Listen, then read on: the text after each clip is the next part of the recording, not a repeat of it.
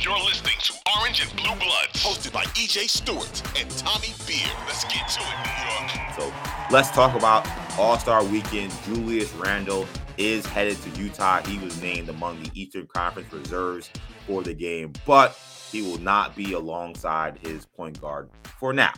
Jalen Brunson, who's having a career year for the Knicks, did not make the All-Star game. He was not named among the Eastern Conference reserves. Randle will be joined by Tyrese Halliburton, Bam Adebayo, Joel Embiid, Jaylen Brown, DeMar DeRozan, and Drew Holiday. So no Brunson in the East. The West reserves, of course, were announced as well. Ja Morant, Shai Gilgeous-Alexander, Domantas Sabonis, Lauri Markkanen, Jaren Jackson Jr., Damian Lillard, and Paul George were named the West reserves. Let's start with Jalen Brunson. I will say this. I was very proud of the NBA contingent who seemed to kind of almost unanimously look at him as the worst Eastern Conference snub. I did not expect that. I expected to hear a lot of James Harden beef, which you are still hearing. Yes. I expected to hear other players mentioned, but right at the top, Charles Barkley on TNT, when they announced it, said, man, Jalen Brunson not making this. I don't know how that didn't happen. And I go on Twitter, I'm seeing other smart people who I respect in terms of talking about this game, seeing that Jalen Brunson omission and saying, what happened there? How did he not make it? And I said on the last show, I thought that he would make it. I knew it was going to be a tough task because of just how good the guards are in the East. But I got to be honest. I mean, of all the guys that could have been picked ahead of him, I think Drew Holiday being picked ahead of Jalen Brunson is an abomination. And Drew Holiday is a champion. He's one of the best defensive players in the NBA. And he's a really good player. The Knicks know because he came to the Garden, and after shooting miserably for 40-something minutes, the last minute he turned into MJ. It was just raining shots from everywhere on the Garden and stole a win from the Knicks when the Bucks came last to Madison Square Garden. So we know that Drew Holiday is a very good player. But when you compare their numbers, Brunson has more points. He's shooting a higher percentage. And when you think about his impact on his team compared to Drew Holiday, who has missed more games than Jalen Brunson. Jalen Brunson's played about 7 or 8 more games than him. And we know how much Giannis is the engine of the Bucks. I just didn't think it was that imperative that the Bucks got 2 All-Stars. I know the Bucks have a better record than the Knicks, so you say, well, they're a better team, so maybe we should reward the team with more All-Stars. But Jalen Brunson has played better than Drew Holiday this season. And Jalen Brunson has been more valuable to the Knicks in the wins that they have, in my opinion, than I think Drew Holiday has been for the Bucks and their wins. Drew Holiday is a great player. He's very important to the Bucks. But there have been a lot of games he didn't play. The Bucks won, and they were just fine. When the Knicks, most of the time, they don't play with Brunson, they look terrible. Like they won last night, but we forget about that terrible Texas swing where they looked awful in those first 2 games against Dallas, where they couldn't close, and then the game against San Antonio where they just looked hapless. Like when Jalen Brunson doesn't play, the Knicks are a totally different team, and we saw what they were last year without Jalen Brunson. So I thought that it was terrible that he didn't make it. I think you make a case that I had DeMar DeRozan on my team. Like I list them out. My thing is I can't complain about what the guys are without listing out my own list. So I had DeMar DeRozan on there, but I don't think I would have picked DeMar DeRozan over Jalen Brunson. This isn't about who the best players in the NBA are. It is about who are the most deserving players based on individual success and team success. And we look at DeMar DeRozan, how terrible the Bulls have been for most of this season, and what the Knicks have done this season, a team that we suspect, or at least was seen coming into the year, having less talent. I think DeMar DeRozan could have missed this All-Star game. I know he's a great player. We know he's king of the fourth, but those 2 spots going ahead of Jalen Brunson didn't feel right to me, and I think it's disappointing that he didn't make it.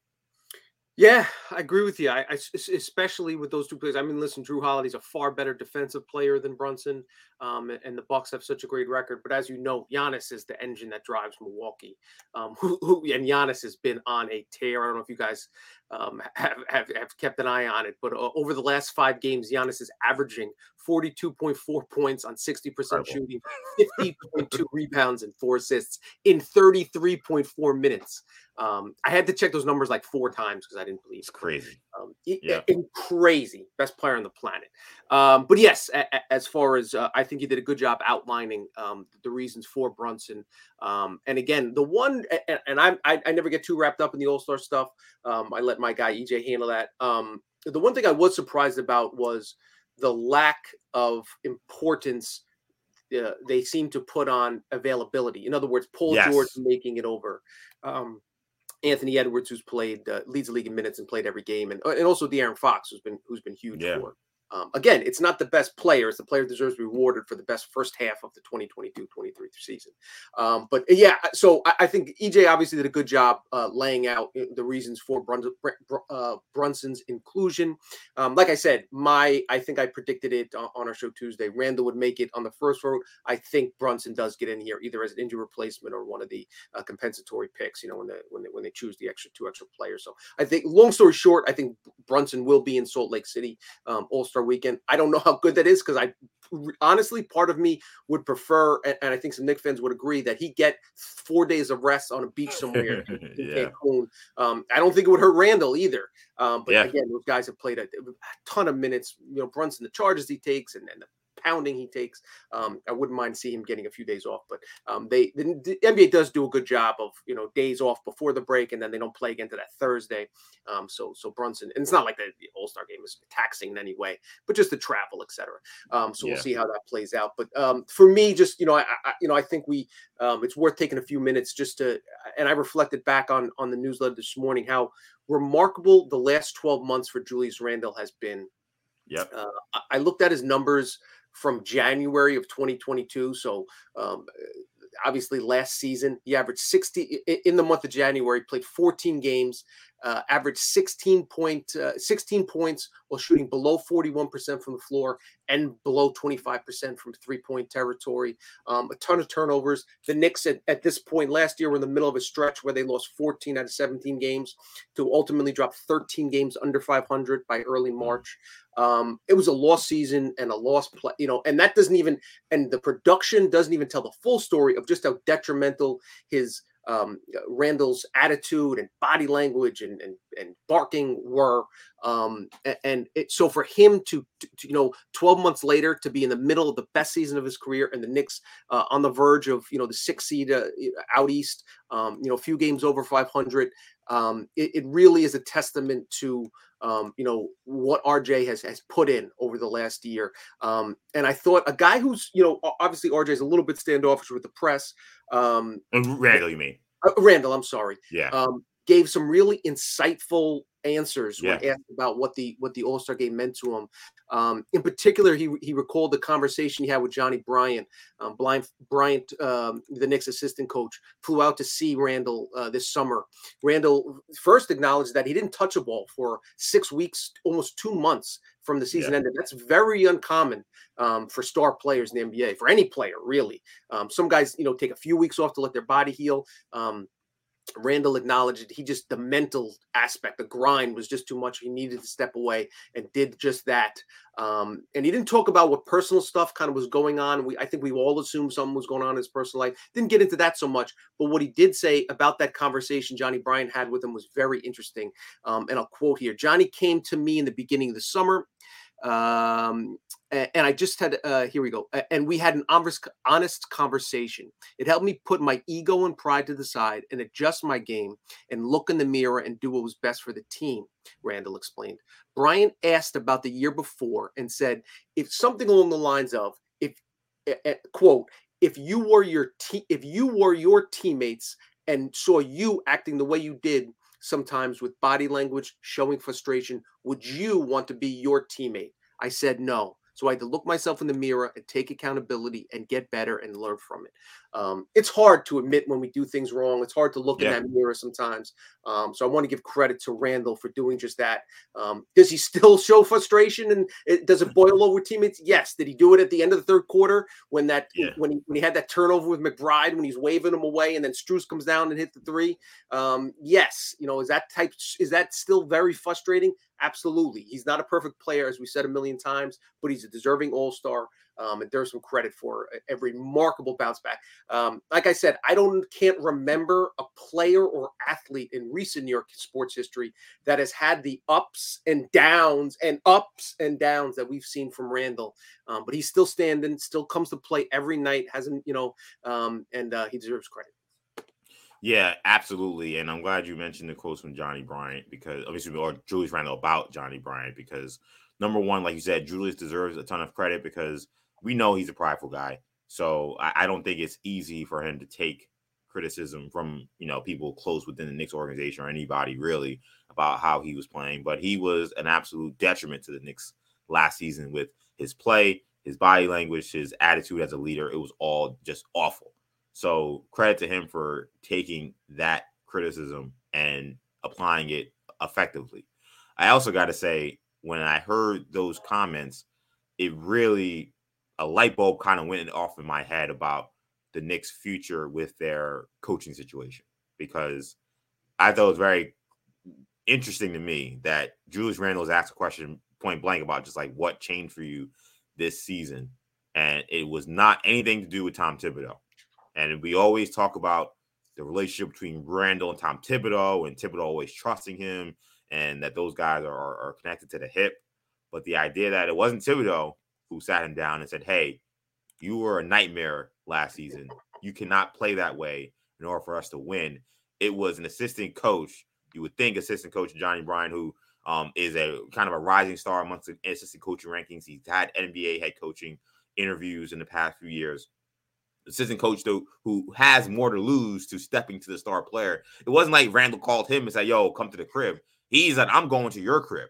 And he said, hey, we need to sit down and talk about what happened last season. It was him to say, this is why you can't act the way you acted and play the way you played last year in order for us to succeed. And Randle, to see that, I saw that and said, wow, the Knicks head coach for the future is in the building and on the bench. Is just not the guy who's actually standing on the sidelines, drinking the Diet Coke, yelling at the players. It's a guy that's sitting on the bench, usually with a mask on, who's running up and whispering something to Tibbs' ear that Tibbs is probably ignoring and then moving forward. And it's Johnny Bryant. Like, so many of Tom Thibodeau's defenders will point to Julius Randle's success as a player and say, well, he's getting the most out of Randle, and you have to give him credit for Randle's progression. Now I know I don't have to do that. So that is not an argument for Tom Thibodeau anymore. There's not an argument for Tom Thibodeau that Julius Randle's success this year is because of Tom Thibodeau's trust in him, Tom Thibodeau getting the best out of him. Tom Thibodeau didn't do a damn thing about what Julius Randle and how he was acting last year. And now I know that there's other people in the Knicks organization who can get the most out of these players. So now there's not the question of, well, the Knicks don't have another option at head coach. I thought that this was Johnny Bryant's stock going way up in my head regarding his future with the New York Knicks.